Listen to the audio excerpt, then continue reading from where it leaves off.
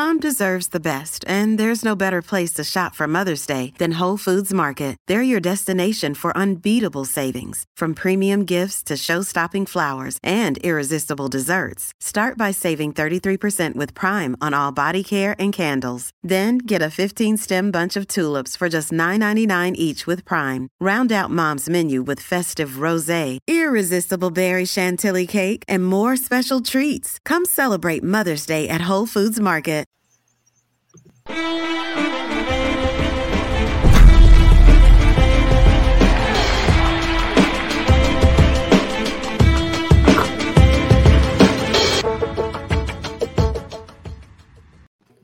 All right, guys, we're back with another episode of Talking Preps. I got my whole team with me. Dale Ross, how you doing?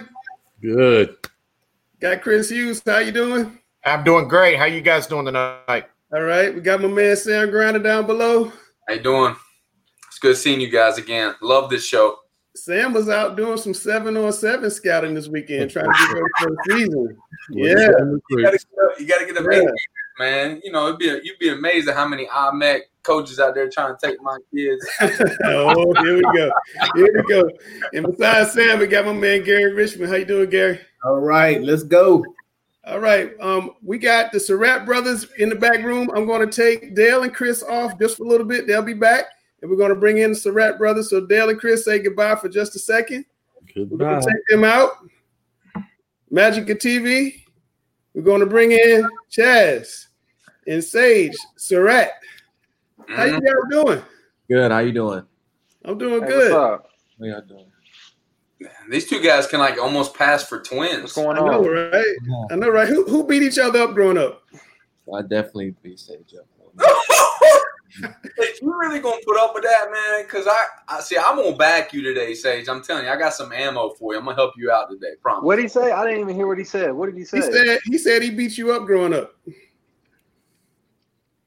Nah, not that much. Not as much as you think. As you got older, it got a lot closer. Well, fellas, look, we got Chaz and Sage Surratt. It's crazy in one family had this much talent. I mean, Chaz was National Football Player of the Year. Sage is like one of 3 dudes that's ever been football, state basketball player of the year. You guys like own the North Carolina high school record book. I mean, if I open it up, it's every receiving record just about is Sage, and almost every passing record is Chaz.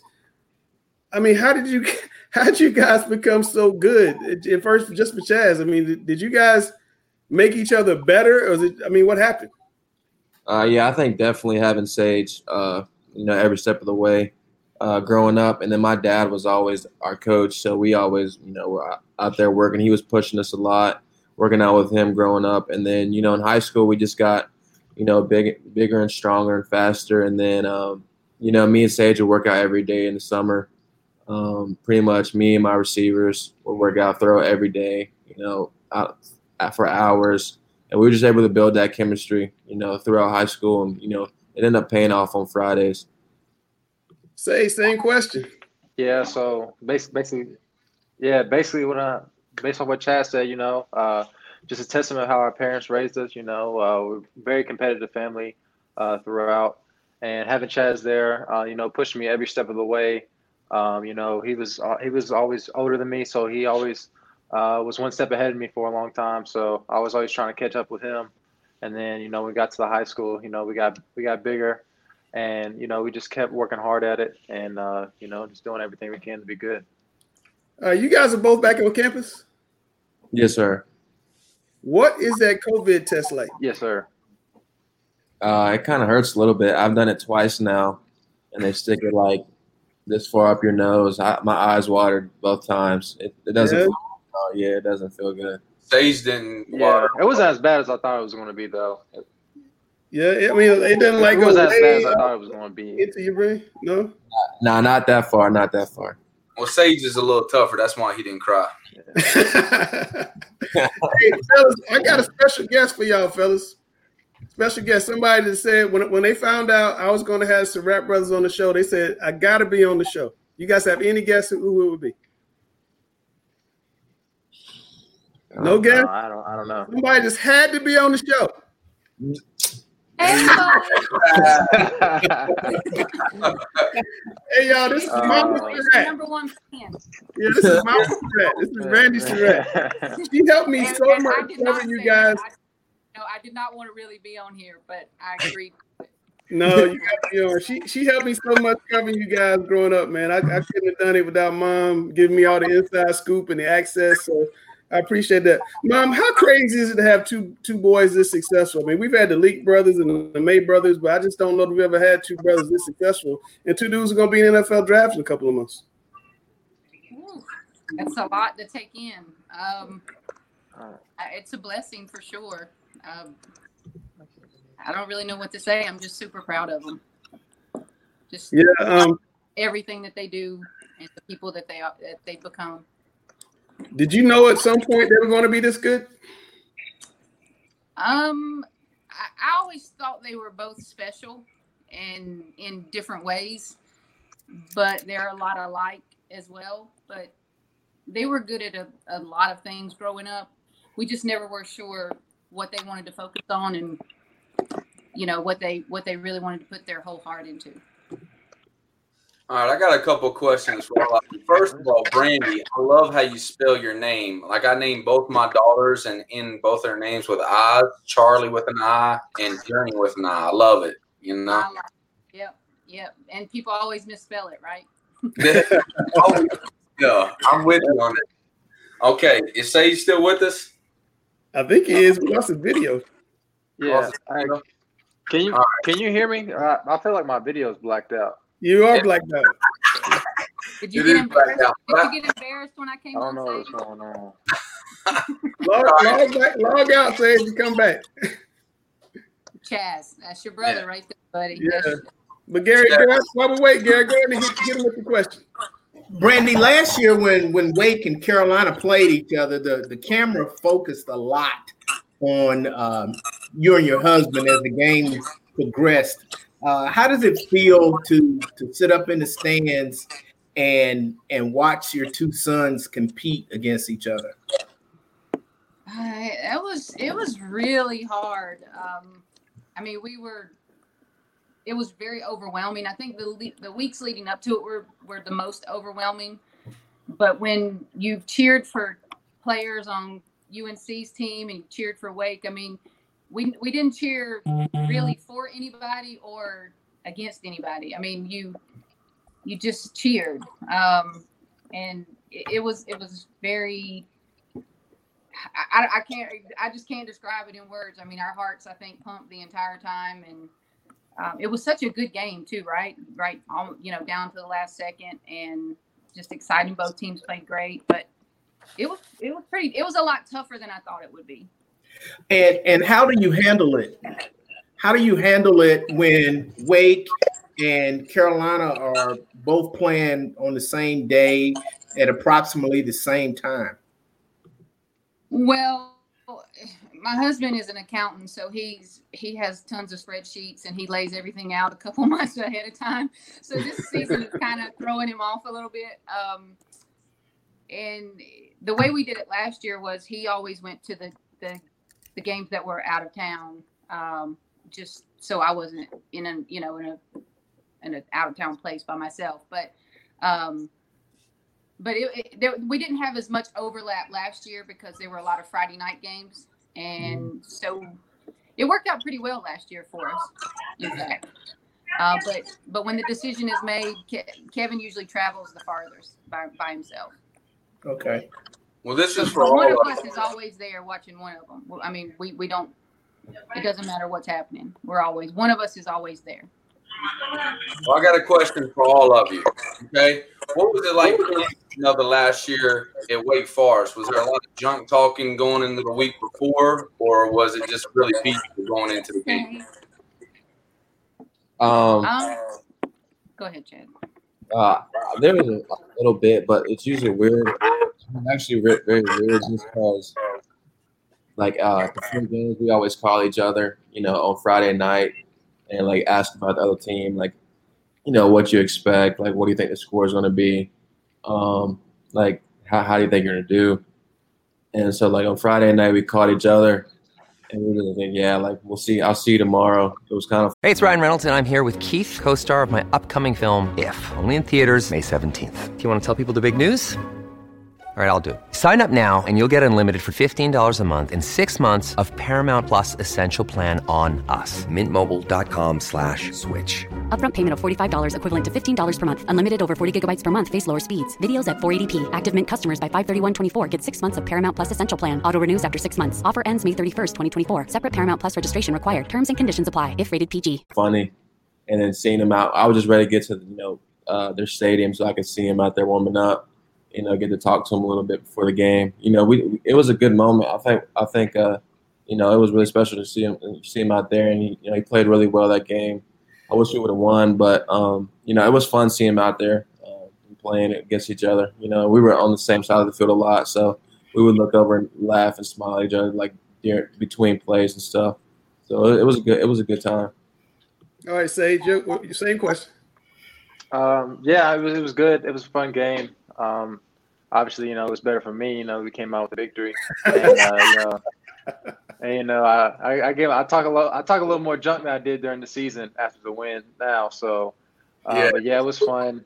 And then, like Chad said, we talked to each other, and it was weird talking about. It was weird seeing him on film all week, going over the film, seeing him on the other side, and then when we got on the field, I remember one time we got to talk to each other in like a little break.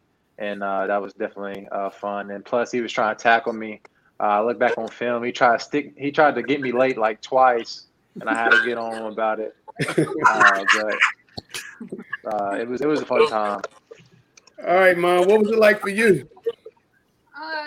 The week leading up to it, I had a lot of people asking us about when they were kids, and so it was kind of fun digging out old photos and pictures of them when they were younger and playing different sports. And, Kevin and I remembered, when every sport that they played, he can tell you every game and every game they've won and every game they've lost in their entire life. I guarantee it if you asked him. So it was a lot of fun, but I think every parent in college sports sits in the stands and their heart pounds every moment their child is out on a field or on a court. And we all share the same feeling. So when you have two out there at the same time and they're going against each other, it's twice as much. But we had a good time. But their dad told them if the other coach wanted any film on him, just let him know he's got years and years of Pop Warner film. He can tell you everything that they do well and what they don't do well. So they didn't even. Brandy, I know you were one of the loud moms growing up. Could everybody hear you in the stands? Growing up, yeah, but now in college, I'm so nervous all the time, I can barely speak. I got you. Yeah. Chaz, I got one question real quick for you. I love Jay Bateman. He recruited my son at Westbrook, Raheem. How fun is it playing for him? I love Coach Bateman. He's one of my favorite coaches. He's super smart. He's taught me a lot. We watched them together just one-on-one, and he's telling me certain things to pick out just going into this year and even last year. He's super. He's been tremendous for our program. We're lucky to have him. And, he's a mastermind on defense, really. And he's just really like a good person too.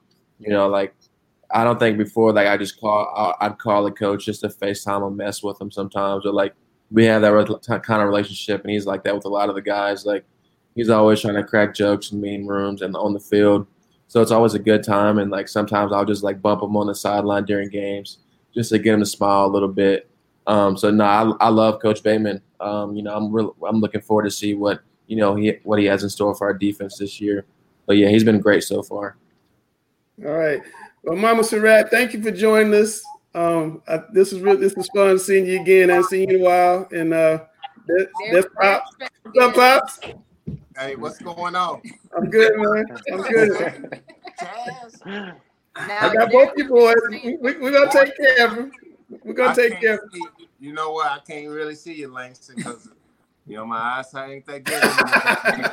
Off the camera phone. So we're getting old, man. We're getting old. Who's that other guy right there? I can't see him in the middle right there. Does it say Auburn or Sam? What's that say? Sam Griner at the top. Hey, Sam, how you doing? Doing good. How are you doing? All right. But what does Gary say? Does Gary's shirt say Auburn? It says return of the Mac. Return of the Mac. Return of the Mac. He's being a homer today. He's been a homer, man. That's a homer. Hey, look, thank you guys for coming on. I really appreciate it. We'll talk to you soon. Okay, bye, boys. Bye. All right. Mama Surratt, we're going to bring in my man, Chris Hughes.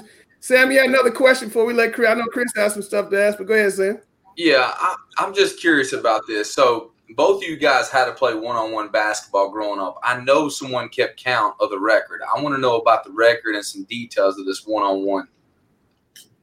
Sage, I know Sage is about to lie right now, but the last time we played, it was his senior year of high school, and I beat you 2 games. Right, I don't know why he has I don't know. He has memory loss when it comes to this.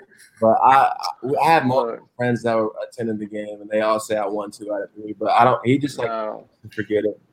But I'll let him go ahead and let him go ahead and get his lies out the way. Growing up, Chaz used to beat me, because he was older than me. But you know what I'm saying. But I caught up in high school, and I don't know what time. I don't know what he's talking about right there. I have no recollection of that.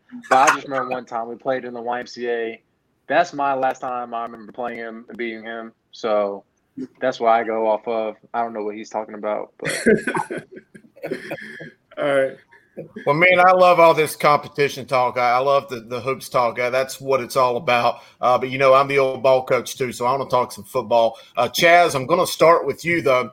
Mel Kiper has you as his number 2 inside linebacker on his NFL draft board. People in the sport say that you have some of the similarities and similar measurables of Carolina Panther linebacker Luke Kuechly.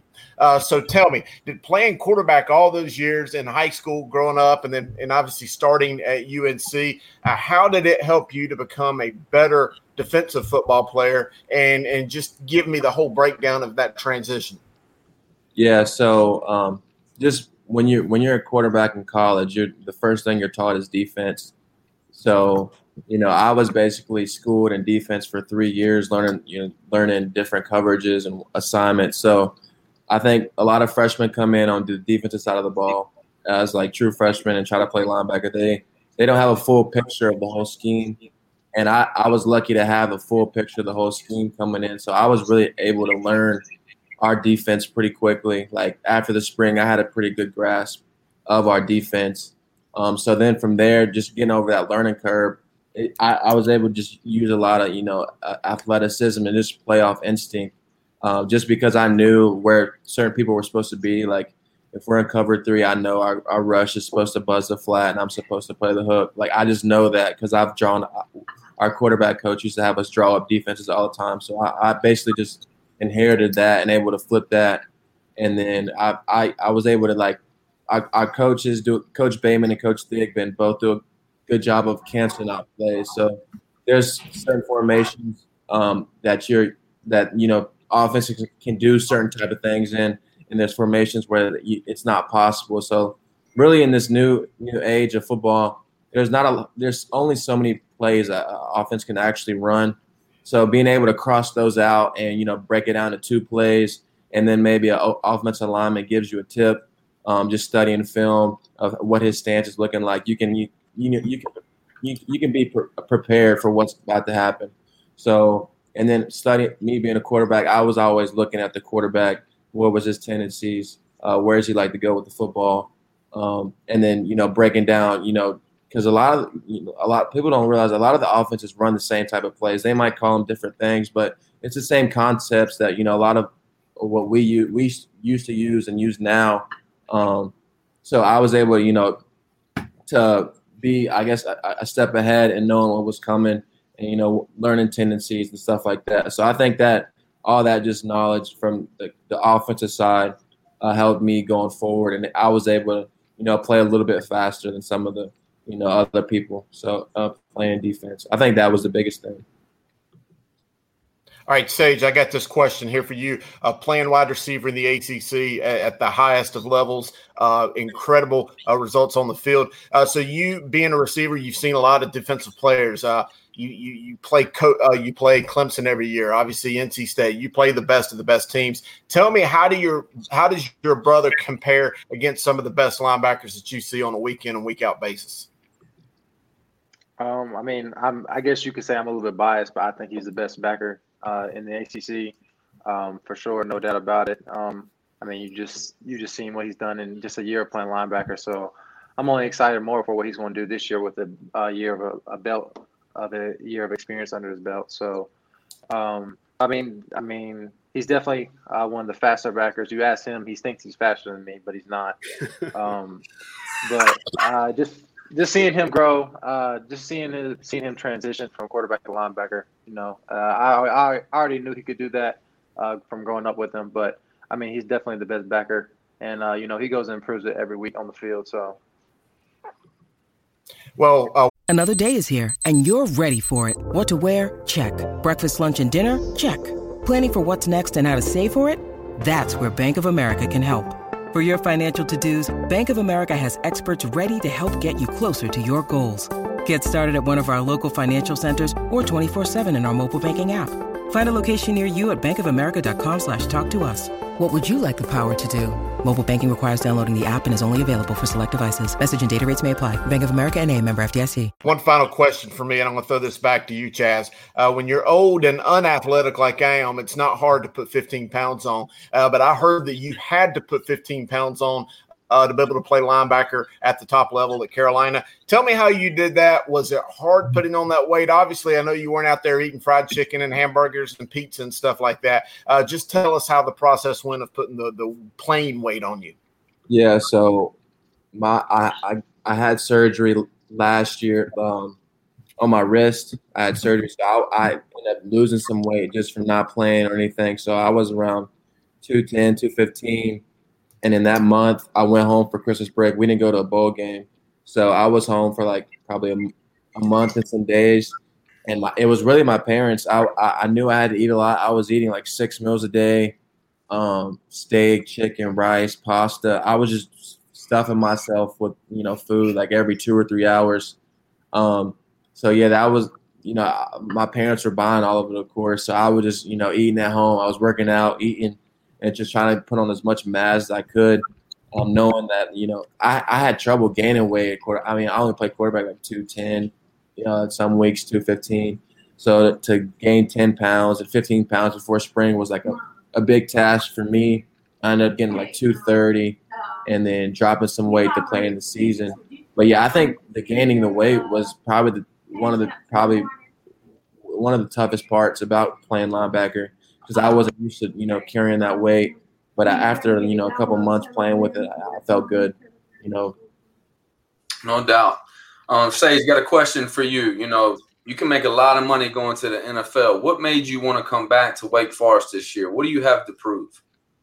I remember deciding about my decision to come to Wake Forest. And, I wanted to get a degree from here. I'm going to end up graduating in December. So that was one of the big things. That's one of my main focuses coming back. And on top of that, I had to rehab my shoulder from November. So, those are my two biggest reasons for coming back. But having a Wake Forest degree has always been something I've wanted. So, and I worked really hard, to get it. I'm an economics major. So that's definitely something I want to leave with when I leave here. Okay, well, knowing you in high school, you were pretty good at two sports. You were basketball and football. Just curious, what made the decisions of playing football rather than basketball? One of the obvious answers, I guess, is that I had more offers in football than I did basketball. And I know on the basketball court, I'd be one of the smaller players out there nowadays, and on the football field, I get to go against guys a little bit smaller than me. So I kind of feel like I had an advantage playing football. And, we're a football family. My dad played corner at Winston-Salem State. And it was just the right decision for me. And I love football. So I think it was just the right way to go for me. So. Yeah, I think that's definitely well said, my man. one more thing to throw back at you on this.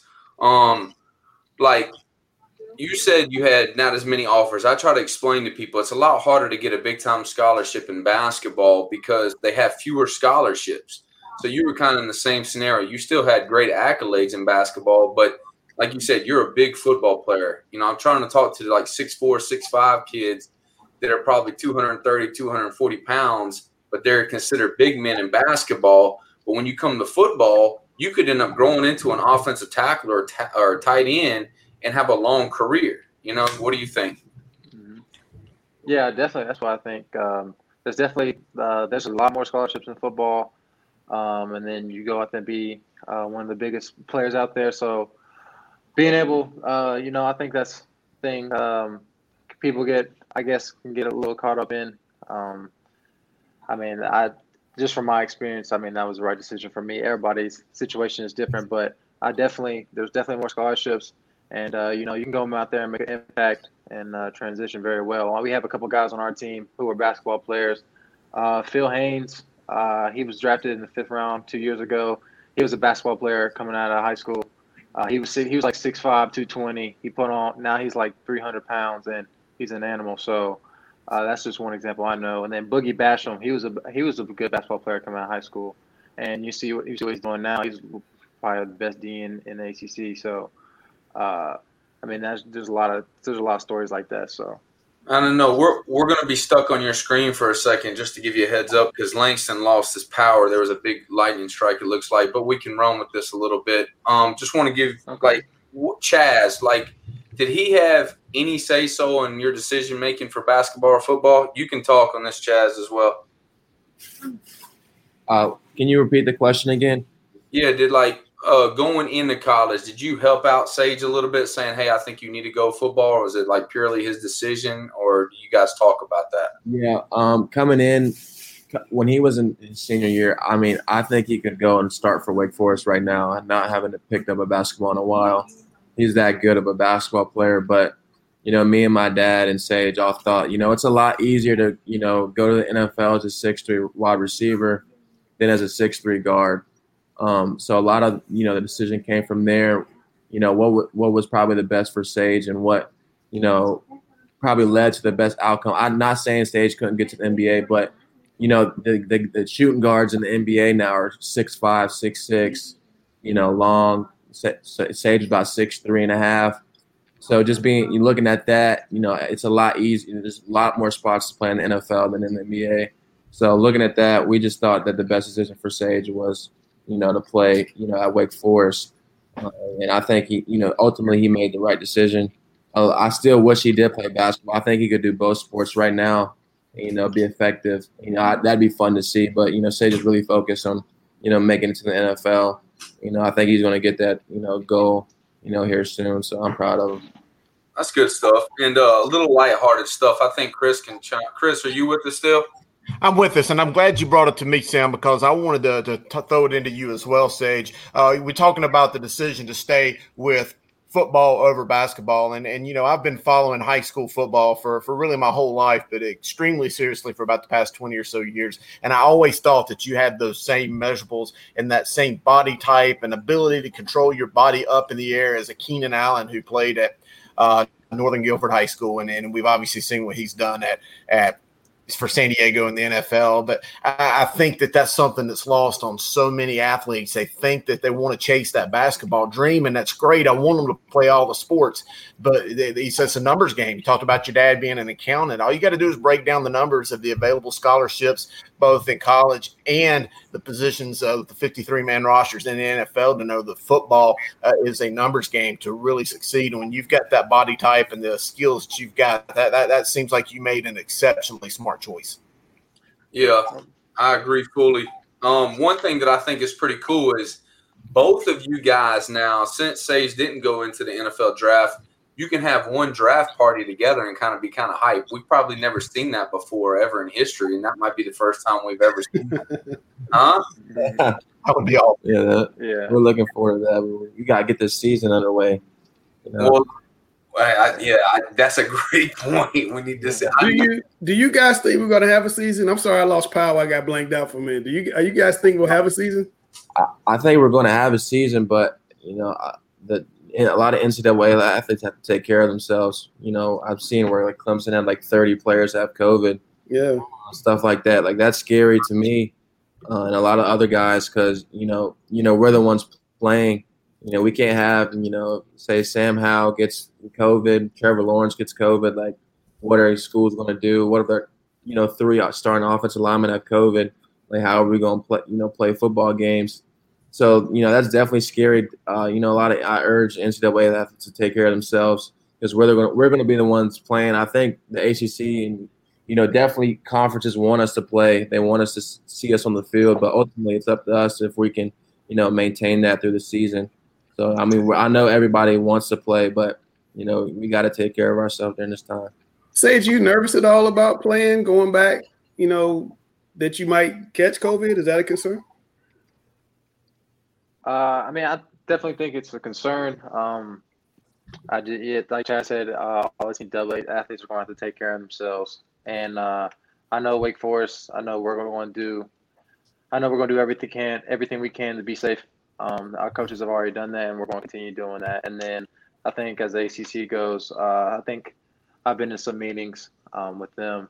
And I think I think they're going to take the right measurements, guidelines to do everything they can to keep us all safe. So, I mean, it wouldn't surprise me, see some teams have to drop out later on in the season for their team might get overrun with COVID.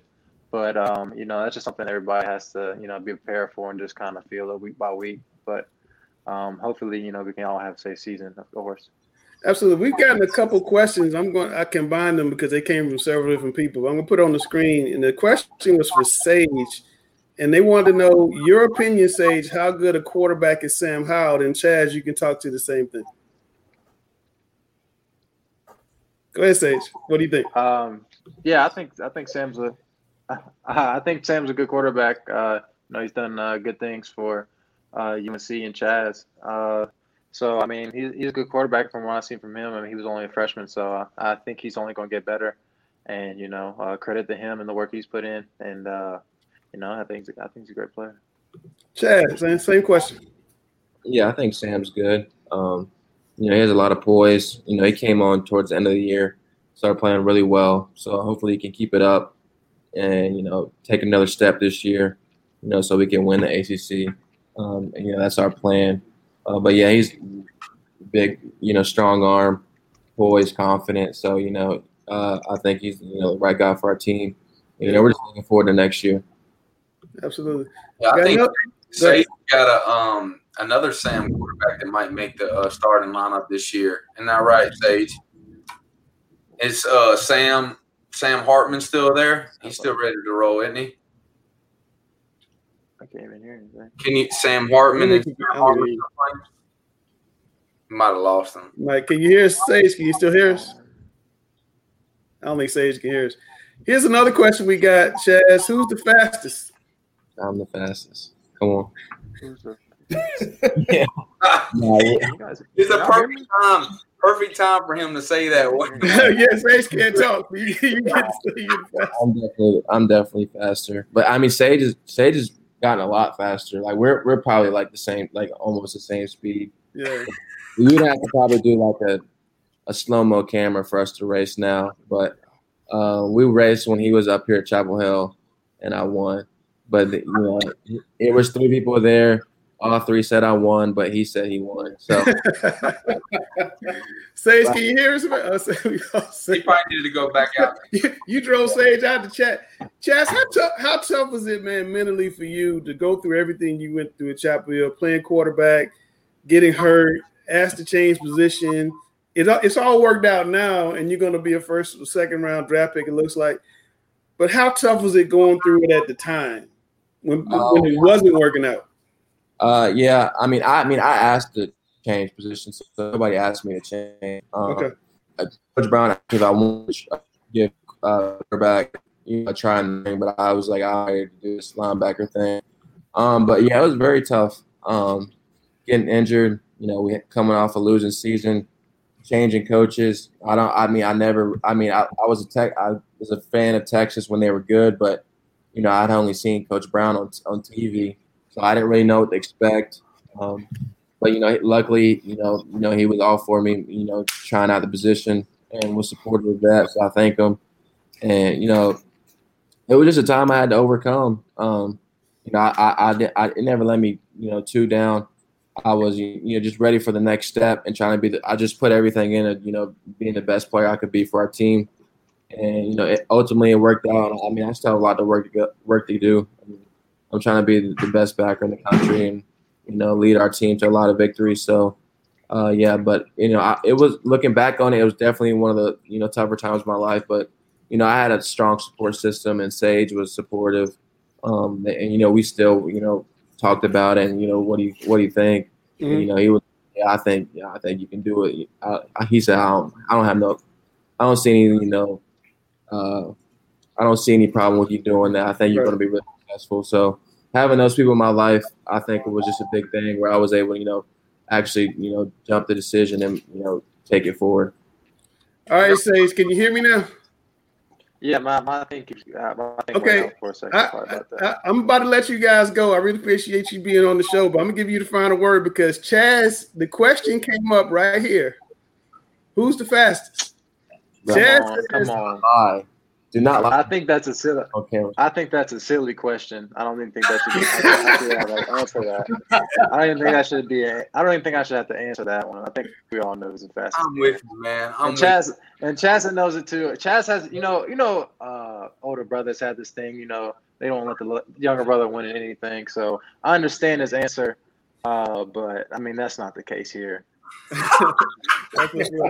Well, fellas, I really appreciate y'all being on the show, man. It's good seeing you guys. I haven't seen you in a while, and hopefully have great seasons, get in the draft next year, and loan me some money. Yes, sir. Thank you for having us. The yes, sir part was loaning me some money. Y'all be good, man. Take care. Thank you. All right. All right. Well, there you go. Those are some rap boys. I enjoyed covering those guys about as much as any kids I've ever covered. We got Jonathan Grice, Hopewell High School offensive coordinator. That's right. How you guys doing? What's up, my man? Man, honestly, I was backstage dying laughing, man. You could have kept the Surratt brothers on for me. I mean, that was some great TV right there. It was good. I love how competitive Sage is. Like, Sage is like, it's not even a question. Like, I love this stuff, man. Oh, yeah. Chaz is always politically correct. Chaz is always politically correct, but Sage is like, no. Oh, yeah. All right. So when I put out that Coach was going to be on the show today, I must have heard from 20 or 30 coaches literally saying they all wanted to hear what you guys had to say about 7-on-7s and COVID and when we have a season and practicing July 6th. So I want to get all into that. So I'm just going to start and let's just have a conversation. We got plenty of time. Hopefully I won't get blown out by the storms going on. But I don't know if you guys can hear me. I'm having like a mother of a storm going above my head right now. Major League Baseball is telling teams in Florida and Arizona to shut down training facilities. College football teams, we discussed it in the pre-show, having cases after case after case. Stephen A. Smith suggested today that the NBA move from Florida to New York because there's so many cases in Florida. In Fort Mill, there's a player in Fort Mill diagnosed with COVID. They're not going to practice in one of the Fort Mill districts all week long. Your reaction to all of that and how it will possibly impact North Carolina high school football. And Jonathan says you knew we're going to put you on the spot. Yeah, I think it's a situation in which, we all have to understand that we've got to follow by the guidelines. I mean, it's an unprecedented situation. It's one where, as coaches and whatever your circumstance is, you got to go through and follow the guidelines. But understand, even if you do everything correctly, it's still the possibility that one of your players could contract the virus. I mean, again, we're not with everyone 24 hours, 7 days a week. We have, no understanding, or we have an understanding of their lifestyle. But again, we don't understand what they're doing when they're away from us. So the bigger thing with this is just making sure that if someone does catch it, that we don't have a situation in which we have a huge outbreak amongst our team, amongst our conference, and amongst different teams, whether we're traveling or playing with other people later on down the line. So the bigger thing for me when I think about that stuff is really adhering to the guidelines and just understanding what's expected of us and making sure, hey, we follow protocol, from step A to step Z, just to make sure we do the best we can with this crazy situation. Man, Langston, when I look, I just posted just recently, the last few minutes, the graph of North Carolina.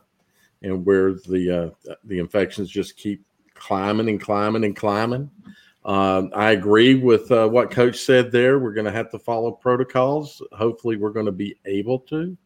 But following protocol is going to be the biggest one. Having a good protocol, I'm worried that we may not have a good enough protocol set in place. But whatever's set in place, we have to follow protocol, or we're not going to have sports. That's bad.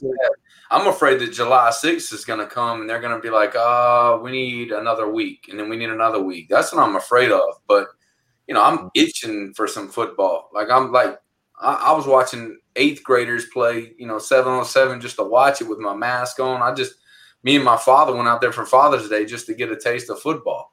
And so I think we all need football in our life a little bit. That kind of brings me to my next question. I know you and Coach Grice were both at the 7-on-7, the Blazing 7-on-7 this weekend. Matt Morrow was there, who used to be on the show. He said a lot of people did not have on masks on the sideline. There were AAU events going on in Fort Mill and Greenville this past weekend. I saw the photos. A lot of people weren't wearing masks. They were all kind of clumped together just like normal. Your thoughts, was it good to get back to playing like live ball again? Is that positive or not? Are you worried about it? I mean, and Gary, I want to let you go on 7-on-7, but first I just want to ask about the health portion of it. But what are you guys thinking? Chris, you can start with this one. Well, I mean, like I have said, I think people are going to do it whether the rules are in place. I think with the way this quarantine began back in March and just everyone was stuck in the stay-at-home mode, and I think that athletes, coaches, spectators, so many people were itching to get outside, and this weekend was the first opportunity to do so. Now, I'm kind of like Dale. I don't know if our protocols are right. Whether I agree or disagree with it, that doesn't matter. I do think that the virus is still a real, true, living thing that we have got to maneuver around.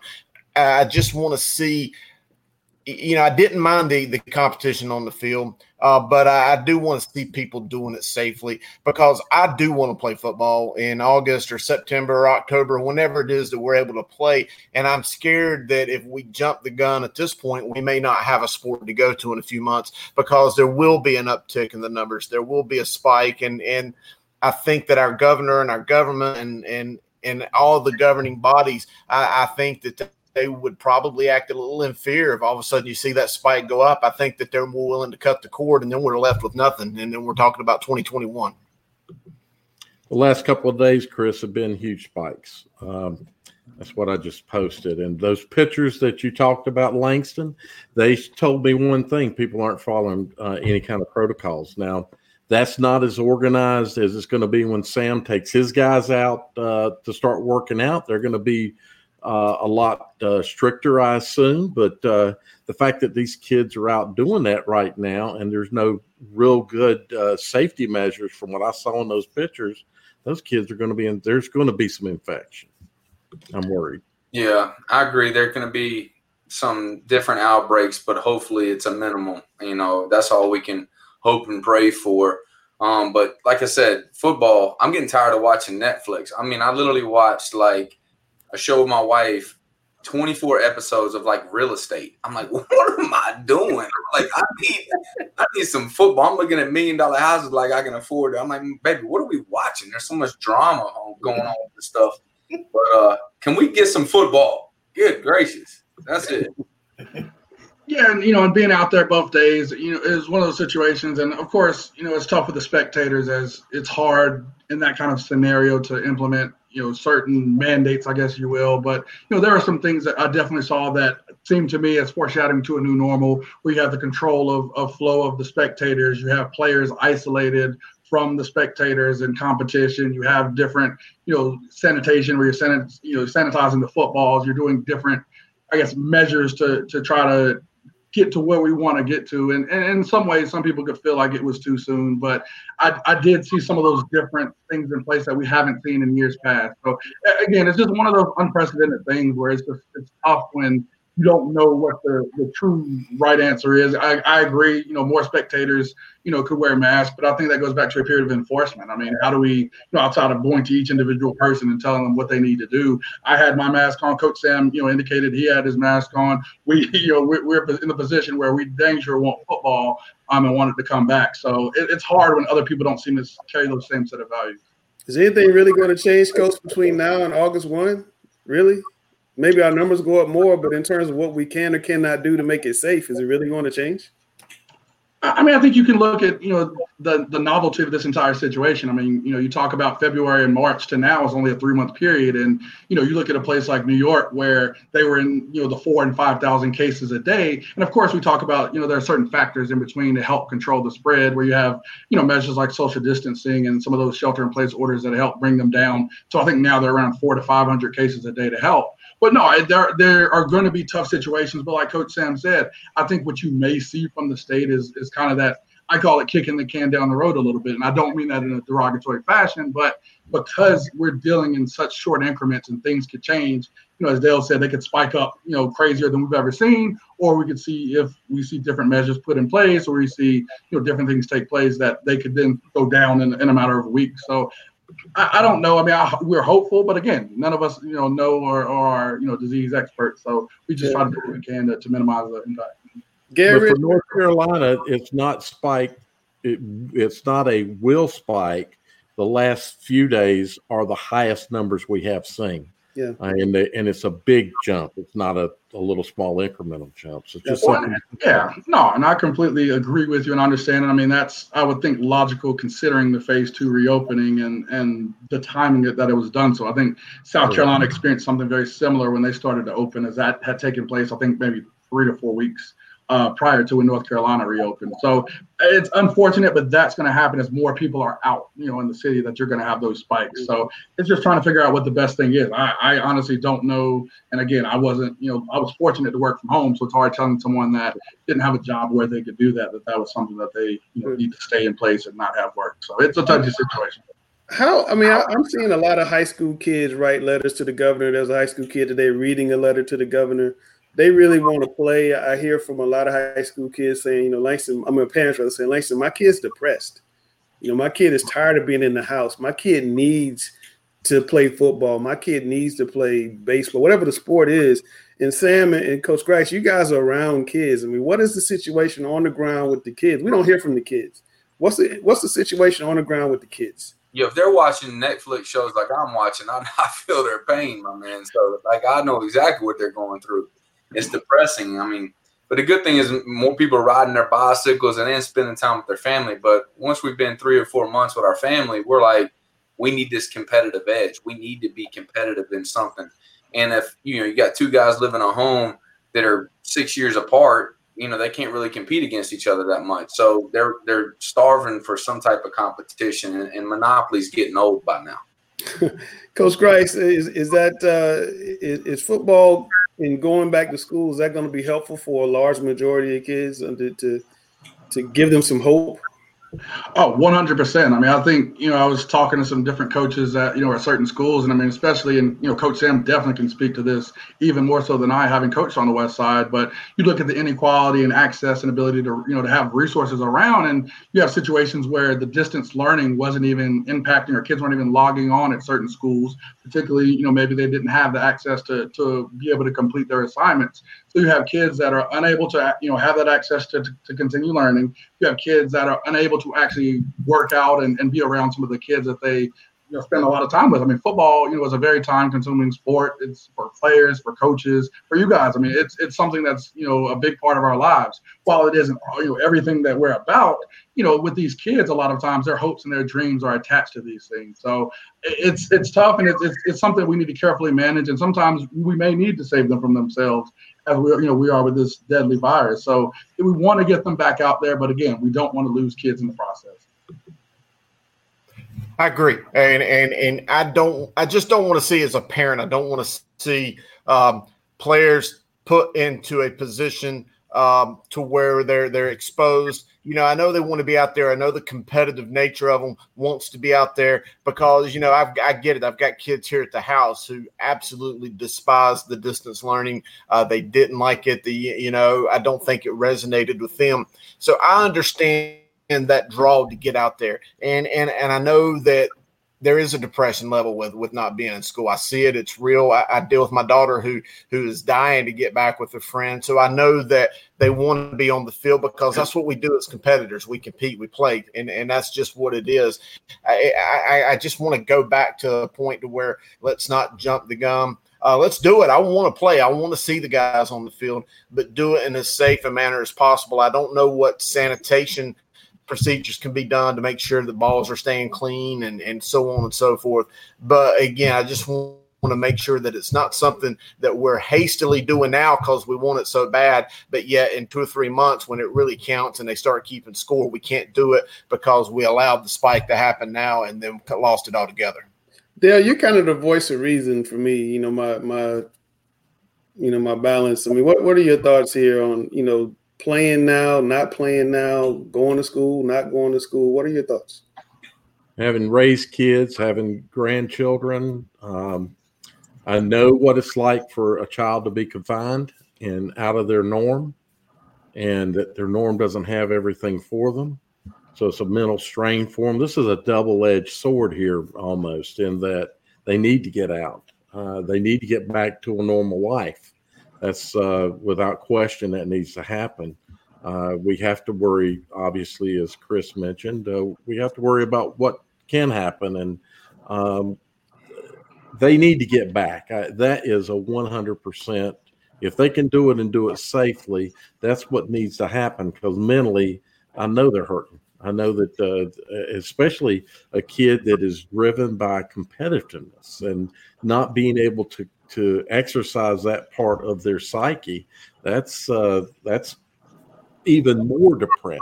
So I don't know if that answers your question. It does. Gary, Dale and I did a special last week, and I can't wait for you guys to see it with Powell Echols and Will Shipley and Drake May and China Cornwell, Newton Conover, men's basketball. Phenomenal discussion we had. One of the things that Will Shipley said was, I was so happy when they told us we could go back and play July the 6th. It gave me something to look forward to.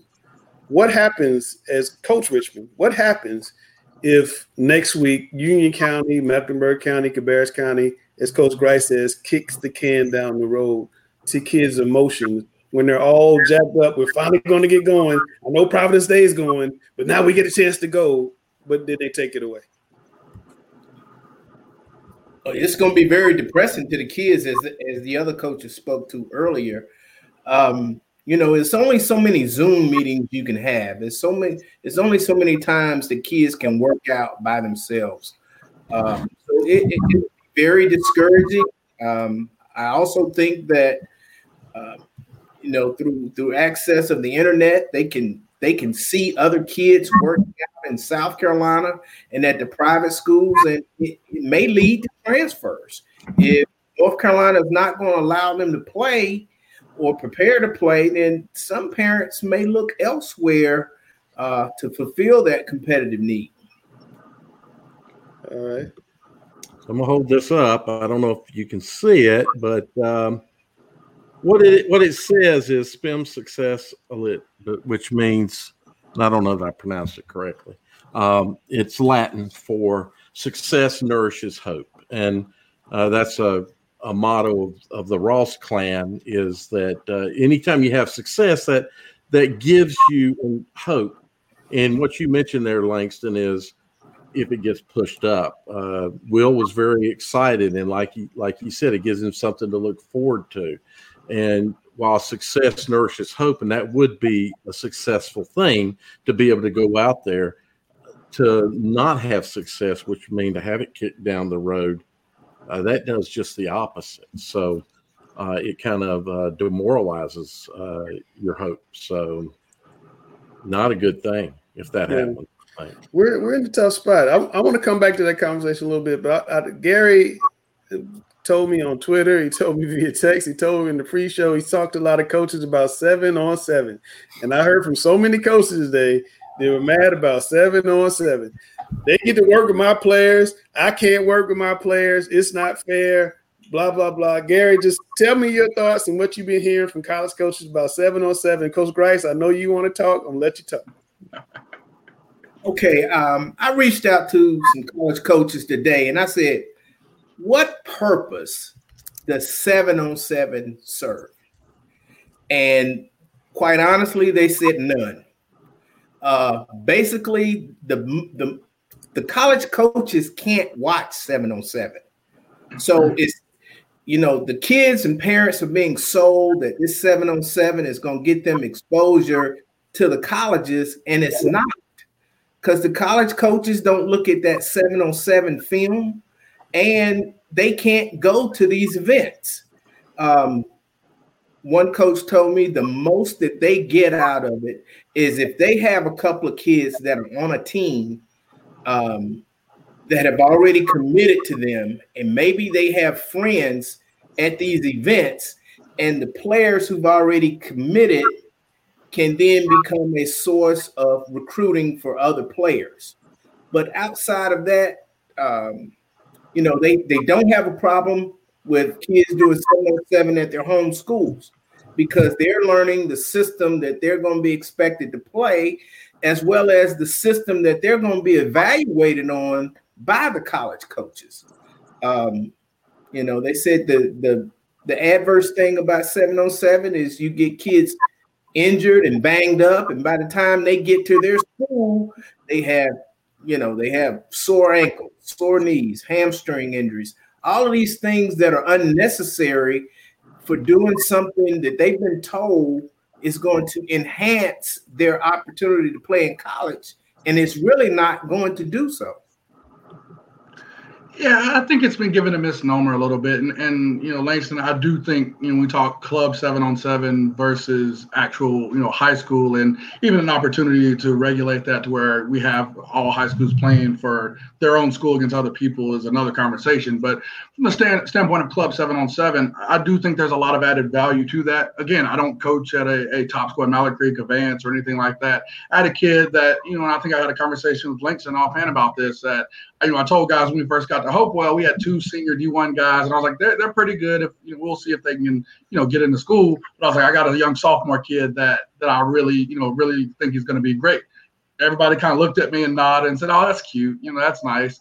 Well, that kid ended up doing some club 7-on-7, got better at some things, worked with some great coaches that really helped his technique in addition to the work that I could give him, and he ended up being Julian Gray.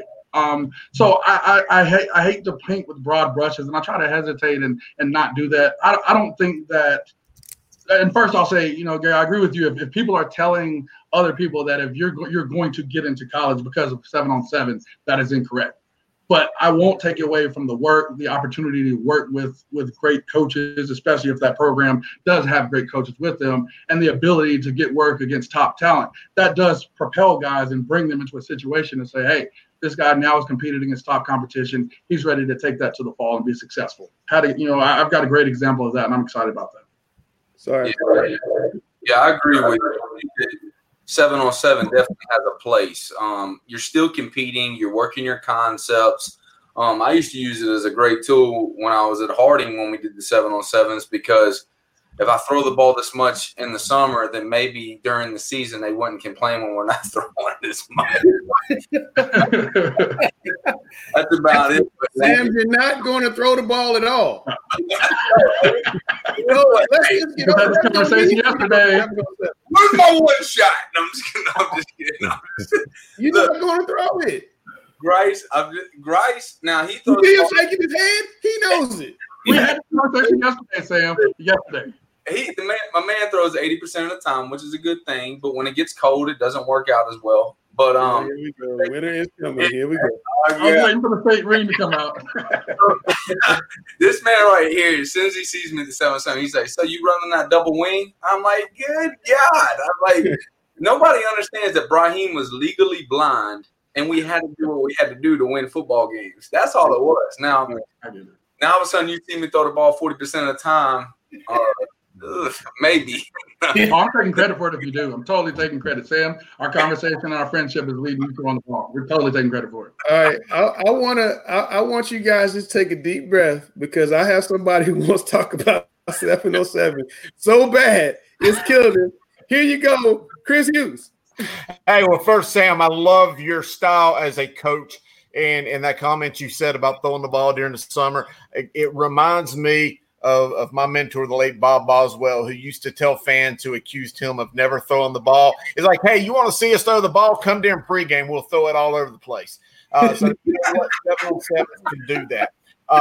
Coach Grice, I like what you said in a lot of aspects in terms of the concepts and a lot of the different things that you can work on during 7-on-7. And there are a lot of things that I do love about 7-on-7. I go back to my days coaching at Douglas Byrd High School, and there those young men just wanted an opportunity to do something during the summer. It was a community school, so at least we knew where our young men were. We knew they were off the streets. They were accounted for. We knew that they would eat. And more than anything, they would compete. And they would get out there and they'd get after it. You know, the value of what we learned on the field didn't necessarily matter as much as just knowing that they were out there playing their best, competing, and doing what they were supposed to do on a daily basis. But with all that being said, I think 7-on-7 is about as useless as Gary had kind of mentioned because it's fake football. And from a football purist standpoint, you've got quarterbacks out there. Well, no, I don't even use quarterbacks. You've got coaches at some schools that like to use what I quote unquote 7-on-7 offenses, and they run patterns and they do things that would have no bearing whatsoever in a game. They don't account for the size of the lineman. They don't account for so many different things, and they do it just for the sake of winning a 7-on-7, which don't really matter a lot come November and December when it's 35 degrees outside and misty, and you've got to win a playoff game by running the ball and moving the chains to advance to a championship game. So from a football standpoint, I hate 7-on-7s.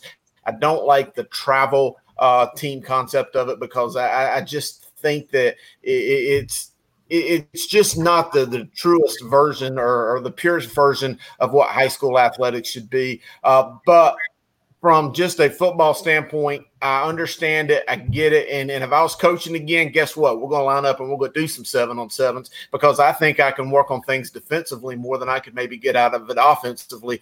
But, again, I think it's fake football. I agree with everything you just said there. I think it's a double-edged sword. I understand what Coach Grice says about an athlete being able to get maybe some training that he didn't get.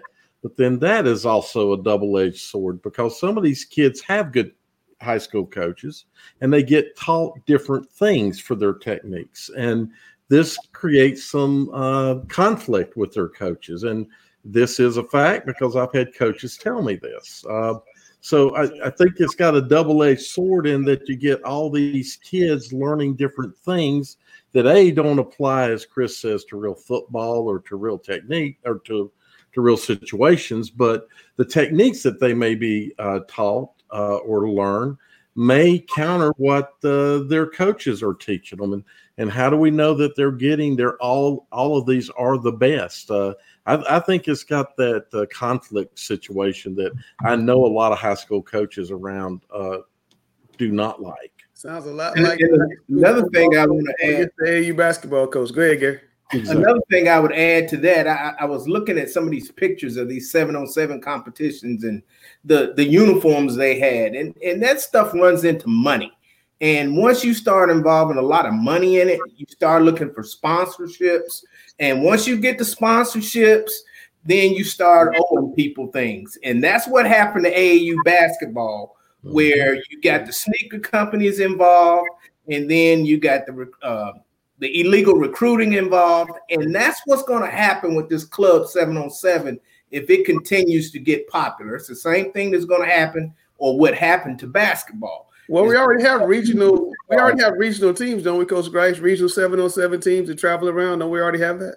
Yeah, and even to that point, I think, Gary brings a great point. I think at the end of the day, I think the state can step in here. I think the state missed the boat as it pertained to AAU basketball. They allowed for AAU basketball to become much larger than actual basketball in the schools. When you look at a situation where when a coach gets hired, you have people looking there. Well, this coach is affiliated with this AAU team, so maybe I may play here, or I may go somewhere else. And I think basketball has got to the point where it's so far gone.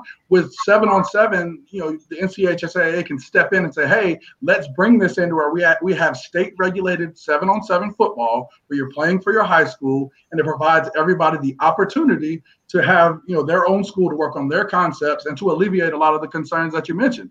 I think that would be great. And I mean, coming from someone who's at a school that doesn't have everything, that's how the have-nots can work to being a part of a respectable piece of the football landscape. Chris, hold on, come see Dale. Chris, you're really good 7-on-7. How did you take that suggestion? State regulated. I love it, and I love it completely. And I don't want to take away from, again, the competition of the 7-on-7, the players being involved. I think there's a lot of positives, but I go 100% and then some with what Gary said in terms of the AAU aspect of it. Is once you have an organizer and you've got someone and people are paying, there's going to be expectations and there's going to be I don't know. It gets a little foggy from that point, and kind of like Q Tucker says, we're kind of laying over there in the weeds. I do like that. I do want to see some sort of governing body over it, just to make sure that it's operating on the up and up, because you know how perception is, and it doesn't matter if these teams are running by the rules or not. Perception can be reality to some people, and I do want to make sure that these teams are governed the right way, and that you don't have a coach maybe at a school in one part of the county who's using this travel 7-on-7 team as a mechanism to try to recruit kids to his high school. You know that's something that I've started to see with these teams. So yes, some sort of control, or at least some sort of oversight over it, would be good for me. I know there's a big – I'm going to let you talk there. I know there's a big rumor in Charlotte about 7-on-7 leading to recruiting at one particular high school. But, Dale, go ahead and give us your – Well, without a doubt, that point is one of the reasons high school coaches don't like it. It's because their player goes and then he ends up going to another high school. And there are many cases of that. But the point about a governing body, I brought that up before, that I would like to see the NCHSAA sponsor 7-on-7. The problem with it is that I'm also a big fan of all sports, and I'm a big fan of an athlete playing more than one sport. And we've been told by these head college football coaches of big Division I schools, we've been told by many of them that they like to see multi-sport athletes. And if we have a sanctioned 7-on-7, then we're going to take away from baseball or some other spring sport. I guess the counter to that is those kids are going to be doing it anyway, but a lot of that's done on the weekends. So I don't know how we could do it and not impact other sports. Okay. We had a question on here. I'm sorry, Coach Grass. I'll let you go and respond to that. Go ahead. No, and I agree. And even, to respond quickly to Dale, I think it's a situation where, you can do both. Because, I mean, you have guys that, we even, take our most, well-known Hopewell guy, Julian Grace still participates in track. He's an avid, 100, 200 meter dash guy. And I mean, it's a situation where 7-on-7 isn't meant to be a 3 practice a week, play on the weekend type involvement, especially if you're with your school. You already understand what your concepts are on offense. You understand defensively what you're supposed to do. You should be able to warm up, have a quick review, and then go. So I think it's a situation where it can be feasible without getting into other sports. I definitely want guys playing multiple sports. I think everyone's like that. We have some awesome and talented guys. With football being so large, we have plenty of players that are going to play other sports because we have so many kids. So I agree with you wholeheartedly, but it's something that can be done. But if we de-emphasize it for part of practice time, you won't see the ultra competitive, crazy stuff you see on those highlights. Yeah. Coach, you lost a quarterback that's going to reclass and play at a private school. And one of the questions people are asking right now on the stream is that, Do you guys think we're going to see more of that? Do you think we're going to see more kids if North Carolina doesn't play or lag somehow behind South Carolina? I'll start with you, Coach Granner. Do you think we're going to see more kids want to transfer and maybe go to a private school? I talked to a parent yesterday that told me that if Charlotte doesn't play, he's going to put a kid in a private school. I definitely could see some parents that maybe have the funds to do that. That's definitely a possibility. The only time I recommend that, though, to be honest with you, say you have a senior quarterback coming in and he just doesn't have any offers, because I believe quarterbacks, the offers come in a year earlier than what the other athletes do. They're like, I don't know, they get offers before that. Like Sam Howell, everybody knew he was good his sophomore year. And then when you're an athlete, a lot of times by your junior year, you kind of know where you stand. So if you're going into your senior year and you feel like this is my dream, this is my opportunity, and you need to reclass and go to a private school so you have 2 more years to try to, work at quarterback, then maybe it works out. But you're also, at the same time, you're giving yourself a scapegoat. And if you already have that, then you're probably not good enough to make it at the next level anyways, instead of grinding it out and performing where you've been fed for 3 years. Like, I don't know what happened with Grice's quarterback, but, I'm pretty sure they wish that he stayed there for his senior year. I think you are going to have some kids that transfer to either South Carolina or private schools, especially if they are seniors. If they don't have the offers that they think they should have, that's the biggest thing. Do they trust what their head coach is telling them? Because if the head coach is being honest and saying, hey, you really need this film for your senior year because you're not getting the offers you expect, yeah, I think some kids will leave. But if they're good and they already have offers, then they probably won't transfer. They'll probably look to leave early, with the early graduation date, maybe in January, so they can get on to their future school. I like that, Gary. Interesting subject. And, unconventional times call for some unconventional measures. I am the guy who consistently says, do not leave the team. Do not abandon the players that have been with you forever. And for the most part, and I would say 99%, I would stay with that. But this is just unconventional times. And if you are a rising senior and you know that you're a college player, and I would make sure that you seek some really good advice from your coaches and people that really know and have your best interest at heart before you make a rash decision like this. But if you know that you need that year of film, and let's be real, film is exceptionally valuable when it comes to college recruitment. You've heard Dave Dorn, you've heard Mac Brown say that they're watching more film now than they've ever watched. They're not just watching the highlights and then getting you on campus. They're watching the game films right now. They want to see what you do when the ball's not coming your way. They want to see your technique and how you're doing even when you're not getting the ball or when you're not making the tackle.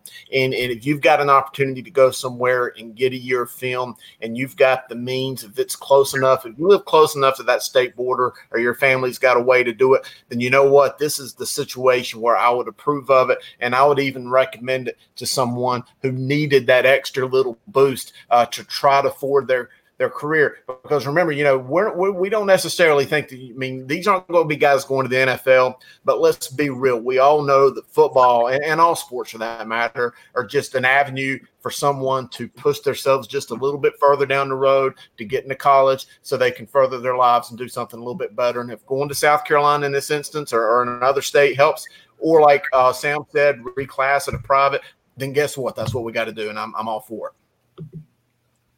If it's reclassing and getting you another year, that's kind of like prep school, and it's probably better to do that if that's really something that's going to help you. And like Chris said, you should get good advice on that.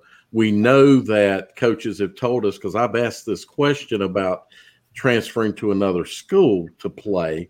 Is that going to help their recruiting? And we asked Mac Brown, we've asked them all, and the answer has been no. But if a kid has potential and just needs another year of either development or film or both, then reclassing, if they can afford it, is a good thing. I thought you let in with this question because of the COVID situation, but If you did, you can bring that back up. But I think it's actually a good thing if you can afford it, and it's the right thing to do. No, I agree 100%. I mean, even specifically in our situation, we had a quarterback that, was a late bloomer, had a great year, but, with the 2021 class, which I think is one of the best we've seen in a while, with how deep the class is, we have a lot of kids that I think are in other situations or normal years that have offers or would, have very strong links to offers with, provided with film. But in these uncertain times and, not a full understanding of how much film that you're going to have during the season, it's one of those things where I think you have people with the means and ability to, buy some time or to try to reclass, get an additional year or go to private school where it seems as if the likelihood of them playing is much higher than public. And I think that's a reasonable, path to go down. So I completely understand it. And even in our situation, I told our quarterback, I love him. I understood he and his family's situation, and I wish him the best. And I got my soapbox sitting under here, and I think a lot of the adults kind of bring in some of the negativity a little bit, and I think that's unfortunate. I had in the way even all the text messages I got from people. I have two kids, one former kid that's always going to be my kid, and now one new kid that's stepping in to be QB1, DJ Maltzby.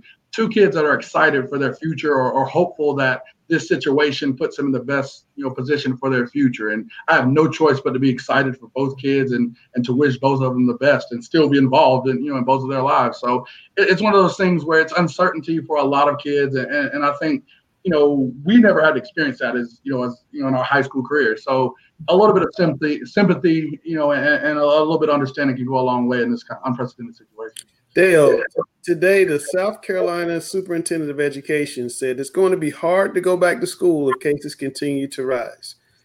Is it time? And let me back up 1 second. Drake May was asked last week if North Carolina somehow plays spring ball, what would you do? What did he say, Dale? Said he'd play. Said he'd definitely play. Yeah. Is it time for North Carolina to, and I'm going to let everybody talk, but is it time for North Carolina to at least get a plan ready where we might have to play ball in the spring, Dale? I think North Carolina should have a plan for the whole year based on what's going on, including the potential of moving football to the spring so that we can have it. Drake was very much, he wants to play for his high school. So I love that. That kid loves his high school and he wants to give his team one more year. These are, like everybody's been saying, uncertain times. And we don't know what's going to happen even come first part of July. Is the can going to get kicked down the road? So the state needs to be developing, and hopefully they already have, some kind of vision, at least, of how athletics will look if they have to move some of the fall stuff to the spring, if that's a possibility. Langston, I really think that the people that are making the decisions are mainly concerned right now is how are they going to open school. I think if it's virtual learning, there's no football. I think they're going to kick it down the road a lot further than July the 6th. I don't think that gives them enough time. I think they know the protocols they want to go through, but I also think they want to see the numbers and if cases are increasing and if cases are getting younger as it looks like it is. And then what are the ramifications of young people going through the COVID-19 disease. But I think they should find a way to put it in the spring if they can't play it in the fall, because you don't get to be a kid but one time, and you don't get to be a senior kid but one time. And they should do everything possible, but at the same time, I think they're more concerned with getting school open than playing sports. And Gary, I like how you mentioned how it's starting to affect younger players, the younger people in terms of the numbers with the COVID shifting further down into the age group that it's affecting. I'm sure Dell probably has these numbers. I don't know what the recovery rate or what the the survival rate is for those younger people. Is it 99.6 or 7 or whatever it is? But either way, we lose one kid, that's one too many, because I'm a parent. We're all parents. We don't want to go through that.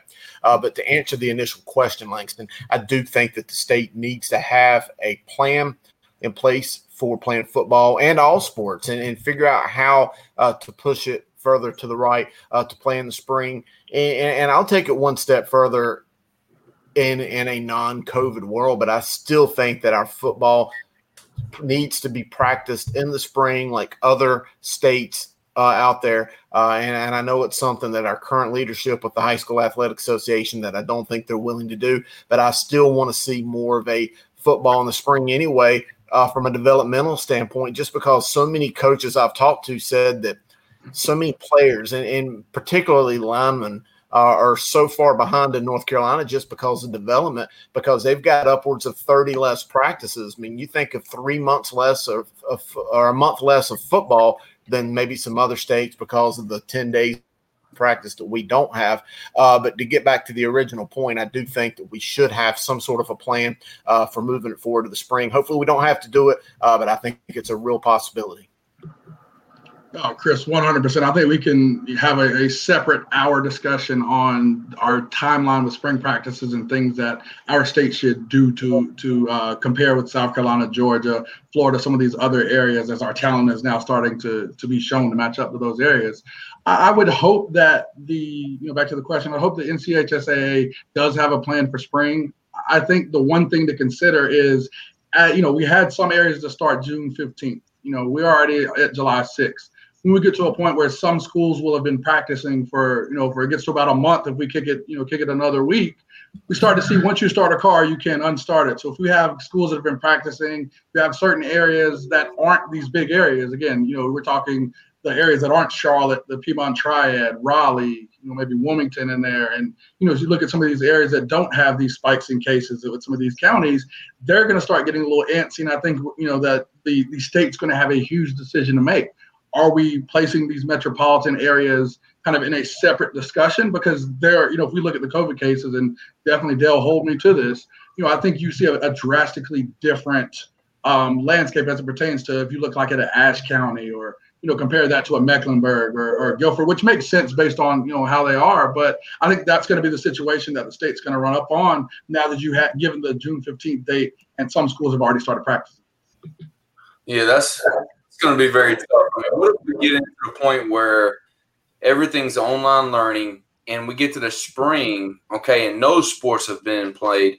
Are we going to be able to play all sports in the spring, like every sport? I know that the field time and all that, I mean, I don't know how they map that out, but I think there definitely needs to be a plan in place because, like I said, once we're able to play and we're going about this in a safe way, kids need this. Like you said, what we're talking about earlier with depression.